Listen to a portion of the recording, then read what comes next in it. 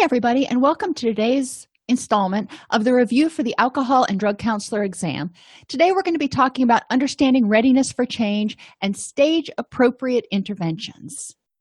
So we're going to start out with readiness for change. A lot of us have heard of those: pre-contemplation, contemplation, preparation, yada, yada. Okay, so that means a person may not be 100% ready to do what they need to do. And one of the things that we want to do as clinicians, and I learned the hard way, is move them from one stage or phase of readiness for change to the next. Don't expect in 30 days or even less if they're in detox for 3 days, don't expect to move them from contemplation into action. It's not going to happen. So we want to focus on trying to nurture that seed. The seed is the need for treatment, and we want to nurture that to grow so they become ready to act. Treatment planning and placement must take into account how ready the client is for change for all aspects of every single problem.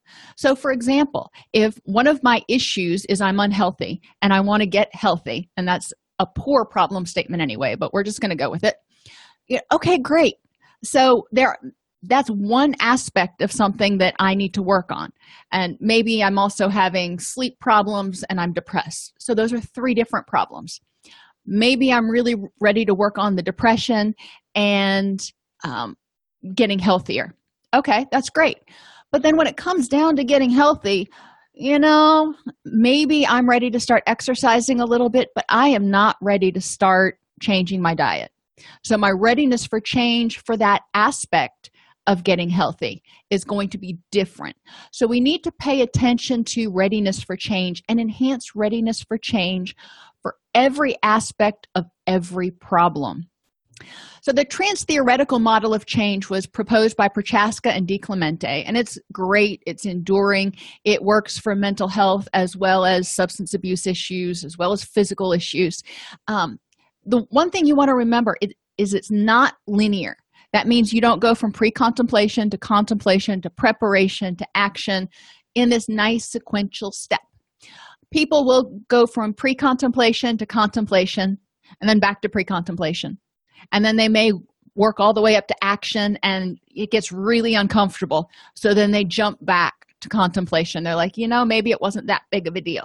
So it's more of a jumping around sort of thing. It's not a straight progressive line. Readiness for change differs for each goal and issue. Tip 35, put out by the Substance Abuse and Mental Health Services Administration, called Enhancing Motivation for Change, provides concrete stage-appropriate interventions. So if this is something that you're a little weak on in your training, it's really important to go review Tip 35. And it is a very well-written, easy-to-read treatment improvement protocol. Another part of readiness for change is to remember that relapse is the rule, not the exception. And some of you may be like, oh my gosh, I can't believe you just said that. It doesn't mean people have to go into a full-blown relapse. They can have an attitudinal relapse. They can have a part of a behavioral relapse. They can have a slip. They can have a lapse. There's a lot of things in there, but very rarely is somebody going to go into treatment and go through the entire process and not backslide at all. So we want people to recognize that relapses, whether it's a small one or a big one, are opportunities to learn and opportunities to strengthen and opportunities for us to understand why that behavior was more rewarding than the recovery behavior we were presenting. When people revert to old behaviors, their readiness for change drops back into contemplation or even pre-contemplation. So we're going to need to nudge them forward again and go, help them see why it's worth the effort and why it's important. Relapse or recurrence does not equal failure or that the client has abandoned efforts for change. It means there was a hiccup, something they didn't expect. Think about when you're driving and you've got this beautiful course laid out and you're driving along and all of a sudden you hit this unexpected traffic jam. And so you're like, well, do I really want to go to the mall if I'm going to have to sit through this, or do I want to turn around and go back? Well, that's kind of what we're talking about with relapse here. It's something that you didn't really expect, probably, or you didn't have the tools to deal with. So you've got to figure out whether you want to push through it or go back. So this is an opportunity to learn. If the person decides to go back, if they relapse, we can say, all right, well, when that situation happens again, what are some other options? What tools do you need to strengthen? So the trans-theoretical model of change starts with pre-contemplation. This is when the person's not considering change. They usually have not experienced any adverse consequences. They may be unaware that a problem exists, or may be unwilling or too discouraged to attempt change. And I've seen this in a lot of smokers, especially, who have tried to change so many times and it just didn't work. And they're like, why should I try again? It's not even going to work. I'll just take my lumps where they come. So pre-contemplation, the person doesn't think there's even a problem. I try to make the analogy of getting into a cold pool, and it's summertime. And pre-contemplators are laying out on a chair beside the pool. They're not hot. They're not ready to get in the pool. They are just fine. There is no problem. You may see some sweat bubbling up on them, and that the UV rays are high, but they don't feel a problem yet. So what we want to do is provide pre-contemplators information linking problems with current behaviors or issues. And we can do this through education, motivational interviewing, and family and peer commentary specifically about the client. So for a pre-contemplator, we may educate them about, when we're talking about substances, how much do people actually use? How regular, how much does the average person actually use cocaine? How much problem could it cause you? Let's look at your assessment and see how many different areas this problem, this issue, is impacting you in your life. Motivational interviewing would ask the person, okay, so you're telling me, you've been using, you really don't see any problems. I'm wondering if you can identify 5 ways that the problem has impacted your life. And family and peer commentaries is when, kind of like interventions, when people say, I know you don't see a problem, but when you drink, you become very angry or very violent or very reclusive or depressed or whatever it is. That's when loved ones are providing feedback, not emotional feedback, just factual. When you do use drugs or alcohol, this is the influence it has on me, or this is the effect that I see it having on you. It is what it is. And the person who is struggling with the issue is either going to take it or leave it. So like I said, some pre-contemplators are reluctant. So we need to increase their knowledge of the problem and the personal impact. They may not want to give up drinking. They may not want to think about the fact that they can never drink again. Or they may not be ready to address it because it just sounds way too hard. And, I really don't have enough of a problem where I need to do anything about it, is kind of what you're going to hear from them. Rebellious pre-contemplators are afraid of losing control. They're afraid that if they stop doing this, that they're going to be miserable and life's not going to be the same anymore, and yada, yada, yada. So we want to shift their energy away from this fear of losing control to improving the next moment. So let's not do anything drastic. Let's not do anything rash. Let's just try experimenting. Maybe try going a week without drinking or smoking or gambling or whatever it is. And have them experiment with it. Have them try it out. We're not saying you can't do it forever. So they are in the driver's seat. They're in control. The resigned pre-contemplator is the one who's tried before and just kind of given up. So we want to rekindle hope and optimism by highlighting successes that they've had. Maybe they didn't use for a week or for 6 months or whatever it was, and the strengths that they have. And we can also provide more information. We can talk about, what did you try? And learn about what triggered the relapses, so then we can provide more information. Maybe there are new treatments out or new medications out or new approaches to help the person deal with it. Or maybe they've got a co-occurring disorder that has never been diagnosed, and you can see it plain as day, and you're like, well, it's not surprising you have a hard time staying clean and sober because it appears you've got bipolar disorder. So, we need to get both of those under control. Contemplation. The person begins to see a cause for concern and reasons to change. They're becoming ambivalent. They may seek relevant information, reevaluate their behaviors, or seek support. So back to that pool metaphor. In contemplation, the person starts feeling like they're getting hot. And they look over at the pool and they go, yeah, every time I get in the pool, it's really cold and the kids are splashing and it just, no, not worth it right now. I will, fan myself or move over into the shade a little bit, but I'm not ready to get in the pool yet. It's not that bad. So what we want to do is increase their awareness of the consequences of the current problem. If you keep on this path, what do you think the results are going to be? Explore and address ambivalence by tipping the decisional balance scales. And tip 35 helps you learn how to do a decisional balance exercise by helping them see the pros and cons of change. Yep, there are drawbacks to change. We need to acknowledge those and address them. And the pros and cons of staying the same. And again, yes, there are benefits to doing what they're doing now, or they wouldn't be currently doing it. So we need to address those. They're serving a purpose. So how else can you meet those needs?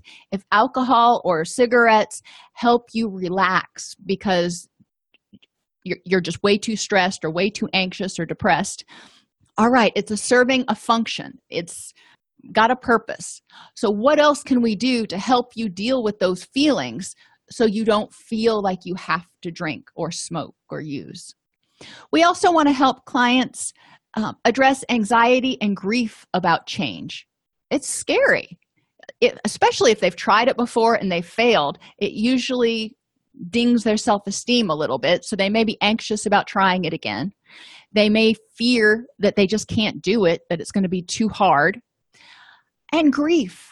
They've got to give up something that has basically been their lifeline for a little while. It is a solution to addictions are a solution to a problem, but a bad solution. So they may have some grief about having to give that up because they have some good memories and feelings associated with it, in addition to a whole bunch of bad ones. So we want to help clients visualize change. Just like after we lose someone important or something important to us, we're closing that chapter on our life, but we want to visualize life without that person or thing in our life. So we want to help them visualize what they're working towards and what it's going to be and what's good about it, even if they don't have that substance or activity in their life. In preparation, the person's going, okay, you're right, it's a problem. If we stay with the pool metaphor, the person's going, all right, you know what? I'm getting pretty uncomfortable. So I'm going to go sit on the edge of the pool and I'm going to dangle my feet in and see how that feels. See if it's too cold or if I think I can tolerate it. So in preparation, clients are deciding that, yeah, it's time to do something. Their commitment to change is strengthened and more specific change planning begins. They start examining their self-efficacy for change, which means they start thinking about how capable am I of changing? Can I even do this? They still may be using, but they're also probably experimenting with ways to cut back.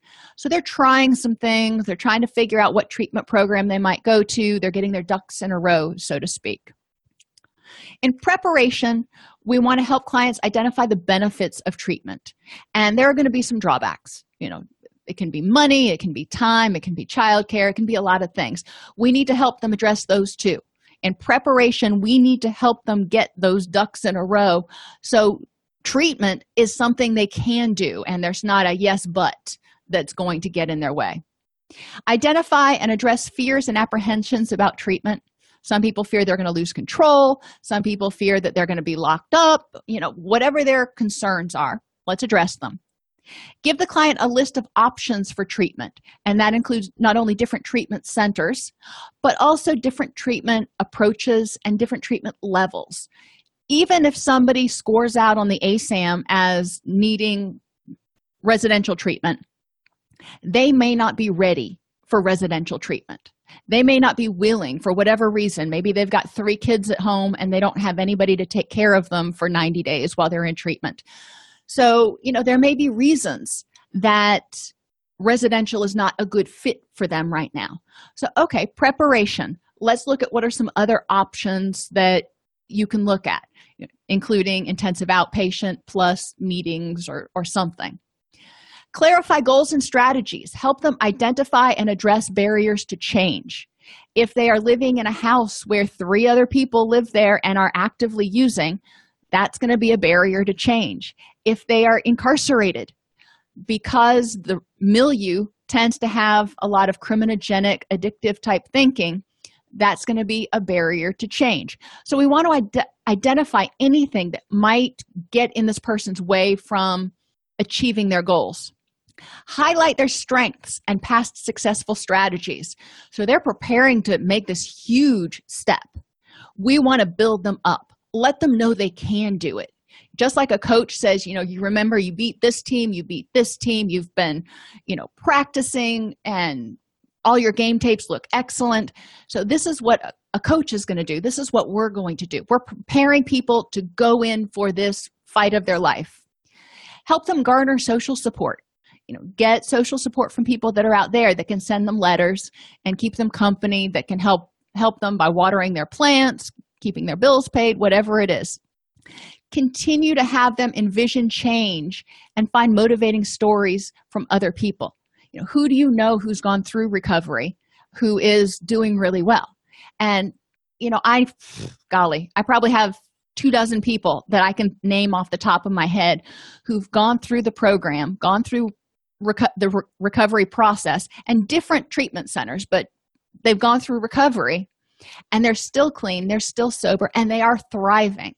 And those are the people that I draw on. And, obviously I have their consent. They're fully open about what they've been through.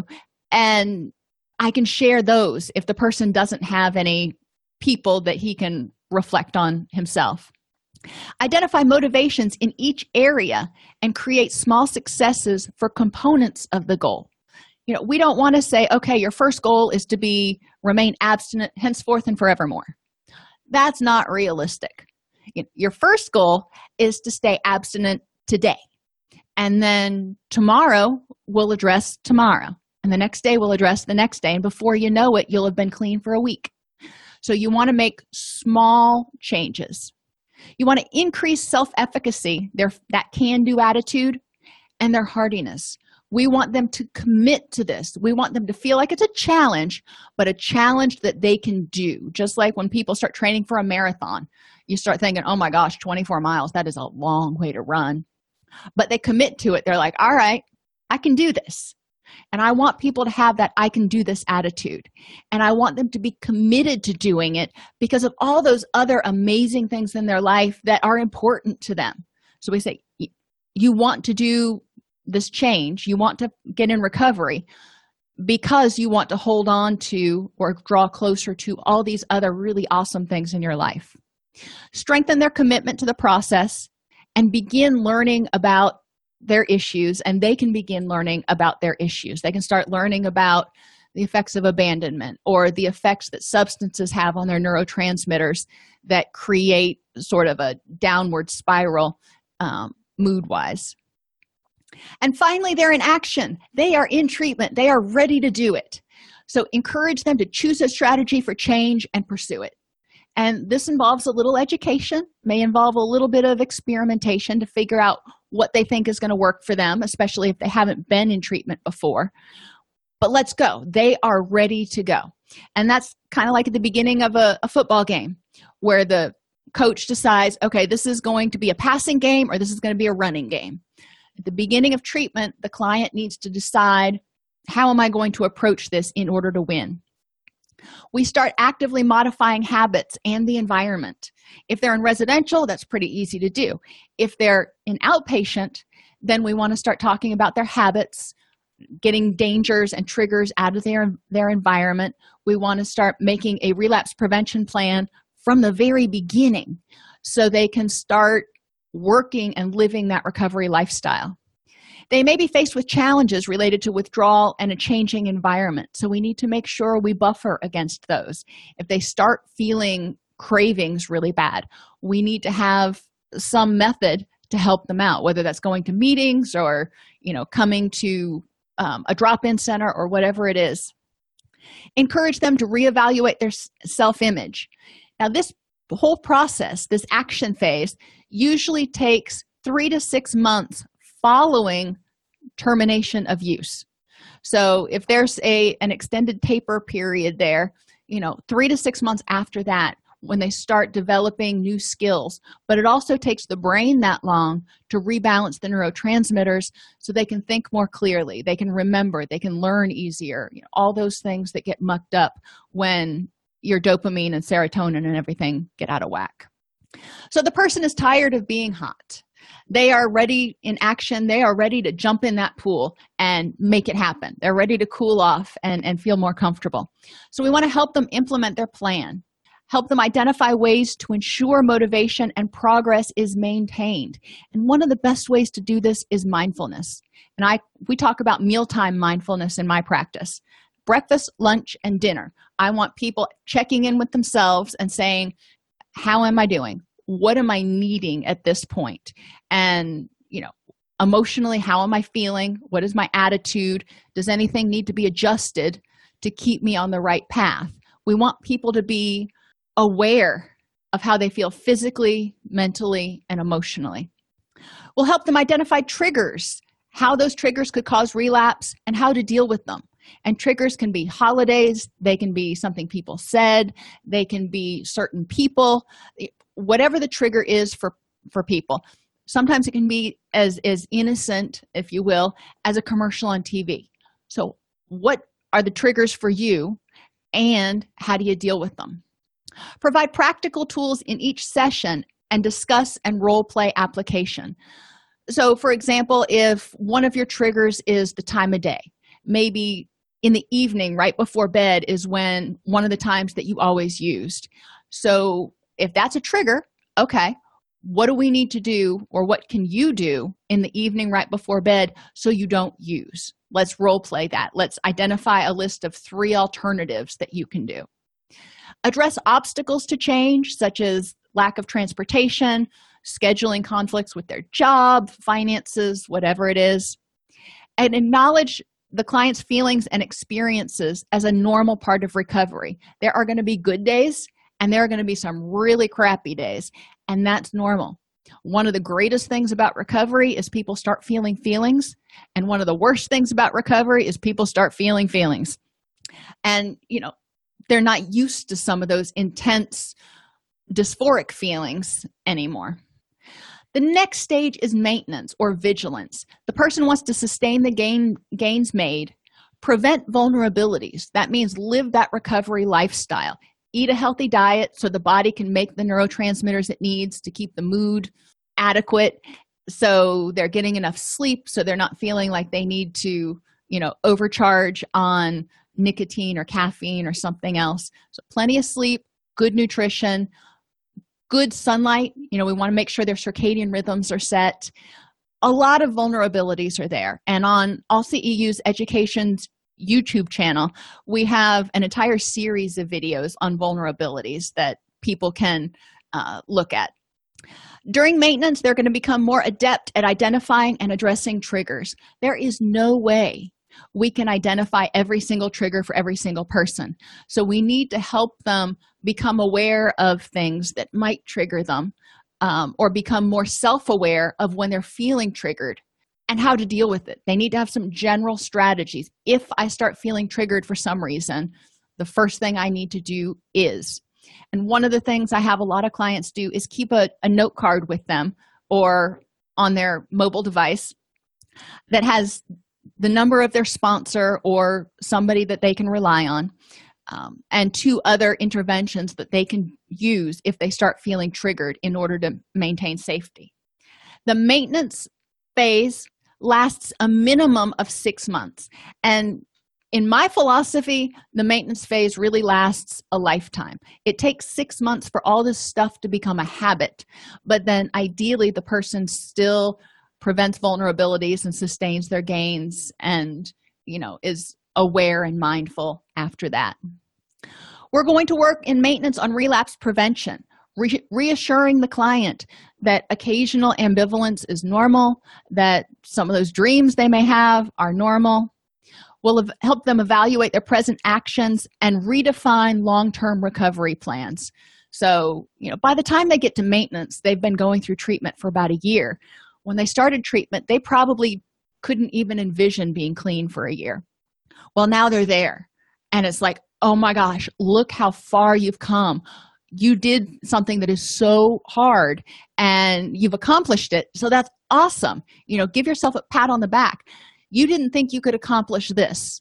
So now let's look at, what do you think long-term recovery looks like? What do you hope for the future now that you know how powerful and strong you really are? Educate them about the relapsing nature of mental health and addictive disorders, especially if they've got a co-occurring mental health issue. They may have a recurrence of that, even though they're not using. So we want to make sure that they're aware of the warning signs, the early warning signs of an impending mental health relapse. Because if they start to get depressed, anxious, if they have a bipolar episode, they are going to be more likely to relapse in their addiction as well. And likewise, if they use again, they're probably going to trigger a mood episode.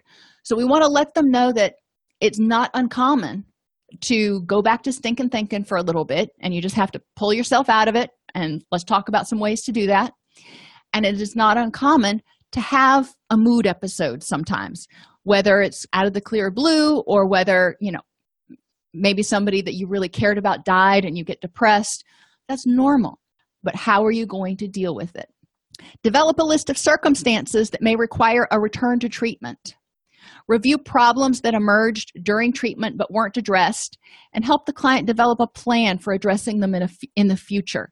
90 days is not very long, so if you're talking about the initial phase of treatment, we can't nearly cover everything. But if they've been in the program for a year or more, then they've probably addressed a lot of stuff, but there may be other issues that are still hanging out there, like maybe their relationship with one of their siblings is still on the rocks and they want to address that. And then develop strategies for identifying and coping with high-risk situations, because they'll happen. So we want to make sure that people have a really good relapse prevention plan in place.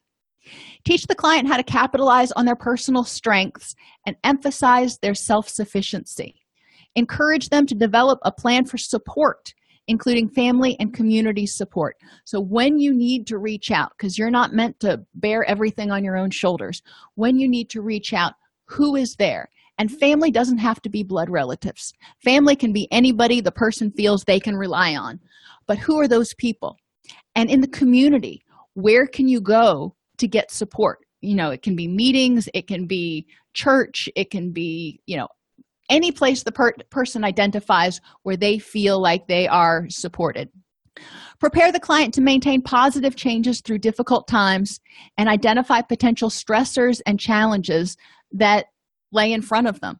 I've worked with a lot of clients that go through treatment, a year and a half down the road, they are still dealing with open warrants and legal stuff or financial stuff or divorce stuff. So we want to talk about those potential stressors and challenges and make a plan for how the person's going to deal with it. Prepare them for changes to the environment, because, while they were changing, the environment may not have changed with them. So they may have to change their environment or deal with people not knowing how to work with them quite as well. It's a whole learning process to engage with somebody who is now in recovery. It's a different person. At the end of treatment, ask the client to look into the future and describe where he or she intends to be 6 months, a year, or maybe even 3 years from now. Encourage the client to enjoy their successes and step back and look how far they've come. Stay mindful of continuing to work their program, whatever that means for them. It doesn't necessarily mean AA. It doesn't necessarily mean medication. It's different for every person. That's why it's called your program. And remain vigilant for relapse triggers, making minor adjustments as needed. Relapse. We said it's the rule, not the exception. You jump in the cold pool, it is uncomfortable, so you jump back out. Relapse means falling back into old ways of thinking and acting. The earlier you catch a relapse, the better. It's an opportunity for learning about what triggered it and what things need to be addressed to keep recovery the most rewarding choice. Like I said, relapse doesn't necessarily mean that the person has to go full-blown back into use. It can mean that they drove to the liquor store and they sat in the parking lot thinking about going in, or they started getting agitated and withdrawn and expressing some of those behavioral symptoms or emotional symptoms that they have when they're in their addiction. But catching it then makes it a lot easier to get back on track. A good relapse prevention plan will have strategies for identifying early relapse warning signs, triggers, and solutions. So that's great. Now we know pre-contemplation. We know some of the techniques and things we want to use for clients at different stages of readiness for change. But the first thing we got to do is engage them. So how do we do that? Well, first impressions are lasting. So you want to have a professional presentation. You don't want to walk in and all rumpled stuff and smelling and looking like you haven't taken a bath in 3 days. So have a professional presentation. It doesn't have to be fancy. It just has to be professional. Be prompt. Everybody deserves promptness because everybody's time is valuable. Be courteous and handle paperwork smoothly. Don't be shuffling your papers and seeming like you don't know what's going on or having to run and get additional addendums. Have your paperwork ready and be ready to go through it smoothly. That communicates a sense of competence and develops a sense of confidence in the client. The environment that you do your assessment in should be calm, clean, and comfortable. And if you share an office with somebody, this can be a little bit challenging sometimes, but you want to have at least your area be presentable. You don't want to have 7 stacks of papers all over the place and, you're constantly looking for a pencil and half the stuff has coffee stains on it. That doesn't communicate competence. You don't want it to be too formal, but you also don't want it to be too informal. You don't want to be in there in shorts and a t-shirt, but you also probably don't want to be in a 3-piece suit. Avoid interruptions and provide appropriate privacy.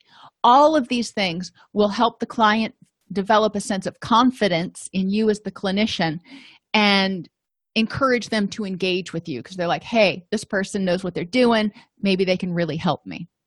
In engagement, we establish rapport and an effective working alliance in which the client feels heard and understood, which means we need to be respectful, non-judgmental, and attentive. Let's focus on that. In this first session, you don't want to spend your entire session looking at a computer or looking at your papers as you write and just asking question after question where the client feels like they're nothing but a number. You want to be attentive to them. Make eye contact. Smile. Be genuine. Think about how you would feel if you were sitting in their place. Motivate and engage the client in identified service needs. So help them get motivated to get their physical and to get on the waiting list and whatever they need to do. Engagement puts the clinician in the best position to negotiate with the client about what to do and how to do it. So if they feel confident that you are competent, then they are going to be more likely to listen to your advice. We can present that information. If the client is engaged and has faith in us, we have a lot more leverage. Engaged clients are more willing to participate willingly, be treatment compliant, and successfully complete treatment. It's important in the engagement process to create a welcoming environment. Remember, I said not too casual, not too formal, but you also want to be sensitive to the age, gender, disability, sexual orientation, religion, and socioeconomic status. So again, on AllCEU's education YouTube channel, we have several videos on culturally responsive counseling services that you probably want to review if you're not sure how to create a physical environment that is welcoming to people of varying cultures. Stigma can also impact engagement. So we want to make sure we dispel any stigma about the diagnoses or about help seeking. Be open about welcoming people. Be open about the problems that are there and help people understand that, okay, so you have an addiction. It doesn't mean you're a bad person. It means you chose a method for solving a problem. It was not a great solution, but you wanted to live. and that got you here. So now let's figure out a better solution to that problem. Expectations can also affect engagement. If they don't think it's going to be effective, they're not going to engage. So we want them to have the expectation that this is going to be an effective program. They want to have the expectation that they're going to have a certain amount of power in the treatment process, that everything's not going to be done to them, that they're going to have a voice in their treatment. And their expectations about the treatment process, if they know what to expect, an individual a week, 9 hours of group, whatever, that will help them engage because it's not scary or ominous or anything like that. They know exactly what's going to happen, and they're like, okay, I can wrap my head around this. And likableness is another factor that impacts engagement. And this can vary based on the client's social skills, attentiveness, and attractiveness. It can be hard for us to engage with some clients, but it can also be hard for them to engage with us. If they've got poor social skills, hopefully ours are pretty good. If we're not attentive, they may not engage with us as well. And to a certain extent, if we are not attractive in their eyes, they may not engage with us as well. And you don't have to be a beauty queen. Again, you just have to be presentable.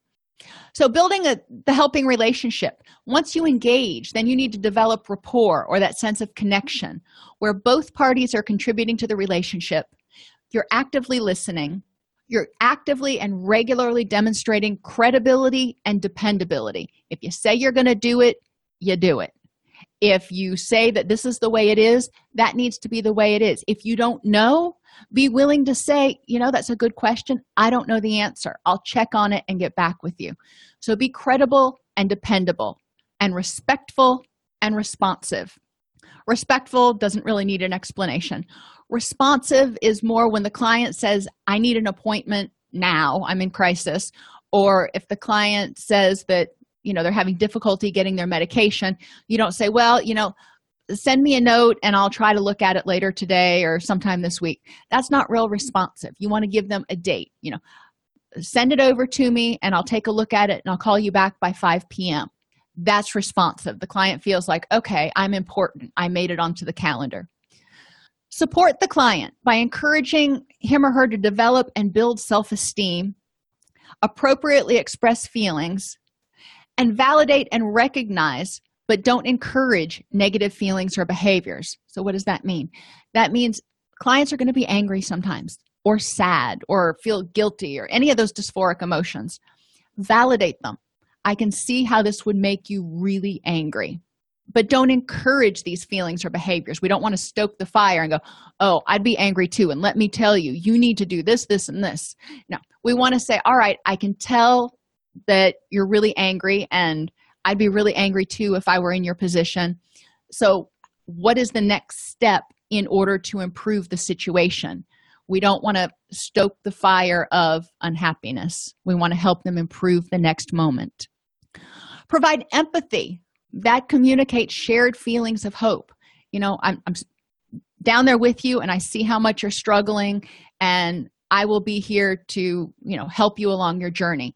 So the client has hope that they're not doing it by themselves and that you have faith in them. And provide acceptance and unconditional positive regard. Clients are going to do things, just as everybody does, that will occasionally make you angry or not be the right thing. But okay, if the client relapses, if the client no-shows for an appointment, if the client, whatever they do, that's a behavior. We can dislike behaviors, but we need to accept the client. And we really need to focus on communicating that.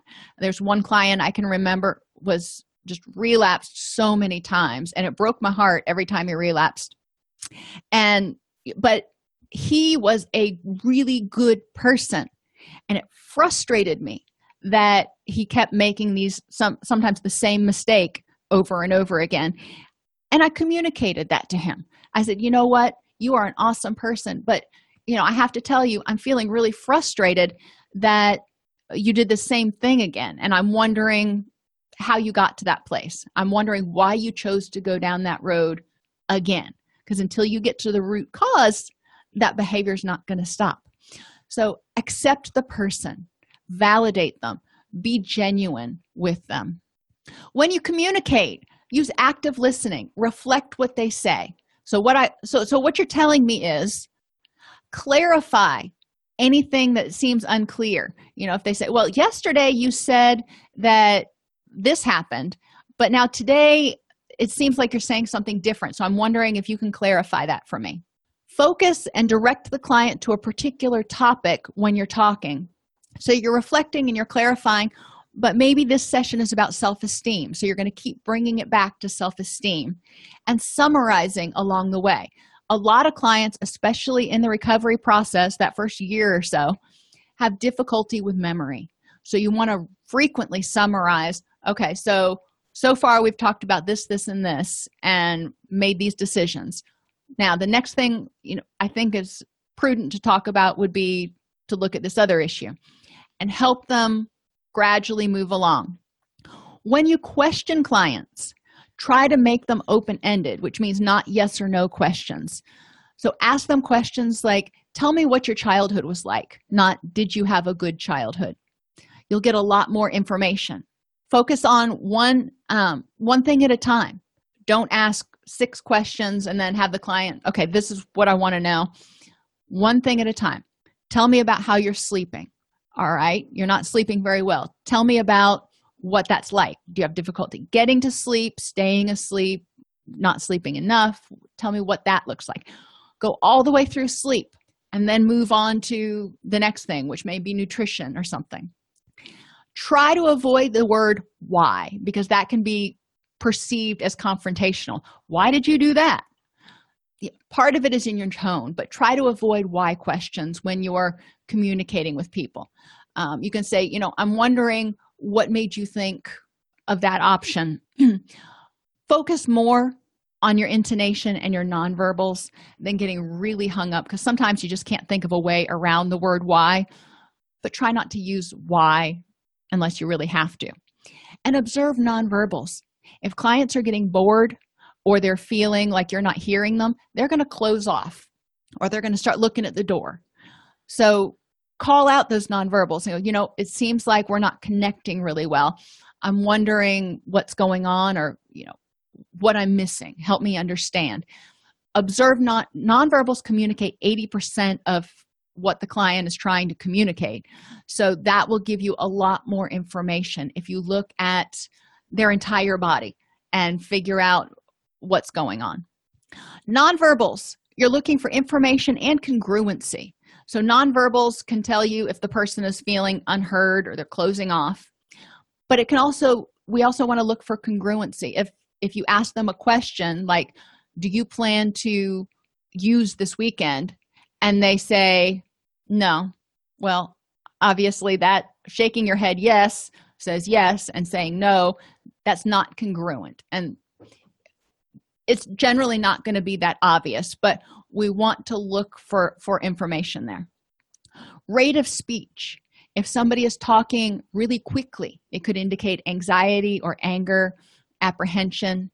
If they're speaking really quietly or really loudly, it could indicate, either that they're feeling intimidated or they're getting angry. Look at their posture. Is it open? Is it closed? Is it slumped down and depressed? Look for gestures. I talk with my hands a lot, so I make a lot of gestures. Eye contact is another good thing to look at. If suddenly their eye contact goes to nothing, that may give you an idea that there's a shame issue or you're not connecting in some way and you need to address it. And then facial expressions give you a lot of information. You can tell a lot about how a person's feeling by their facial expressions. When you observe nonverbals, you want to look at their dress and presentation, because this can communicate their state of mind. For example, if they are dressed cleanly and, maybe not pressed and starched, but, they're put together, that indicates that they're probably feeling kind of okay. If they are, on the other hand, they look like they rolled out of bed and showed up in what they slept in, that could indicate that they may be in the midst of clinical depression or relapse or something. Dress and presentation can also communicate cultural values. Some cultures don't believe in showing any skin, so be cognizant of that. It can communicate body image. People with poor body image, some of them will wear really boxy clothing in order to hide how they look. Other people who are more on the histrionic end may wear clothing that's excessively provocative. So look at what that's communicating about the client's self-esteem and sense of self. Look for bodily signs of drug use, such as needle tracks or jaundice. When the whites of the eyes start getting yellow, it can indicate the liver is starting to fail. Physical abuse and poor nutrition. So these are all nonverbals that we want to look for when we're talking to clients, not just during assessment, but every single opportunity. This has been an introduction, if you will, into the stages of change and kind of developing, engaging with a client and developing rapport. Review the stages of change and motivational interviewing in Tip 35 and Brief Interventions, which is Tip 34. Both are available on the Substance Abuse and Mental Health Services Administration website. Be familiar with basic communication techniques, including active listening and observation of nonverbals. Those will be important on your test. And understand the importance of empathy and acceptance in developing rapport and engagement. All of us at All CEUs wish you great success on your exam. Once you're certified or licensed, please remember to visit All CEUs for all of your continuing education needs. We offer unlimited CEUs for $59 for addiction and mental health counselors, social workers, and marriage and family therapists. If you're still thinking about becoming an addiction counselor, All CEUs offers the training you need in 3 different formats. You can choose online multimedia self-study plus live webinars, or even face-to-face weekend intensives, which meet 1 weekend per month for 12 months. We can even present a training series at your facility. Just email support@allceus.com to schedule it. To learn more, you can also visit allceus.com/ACER. That's allceus.com/ACER. Thank you.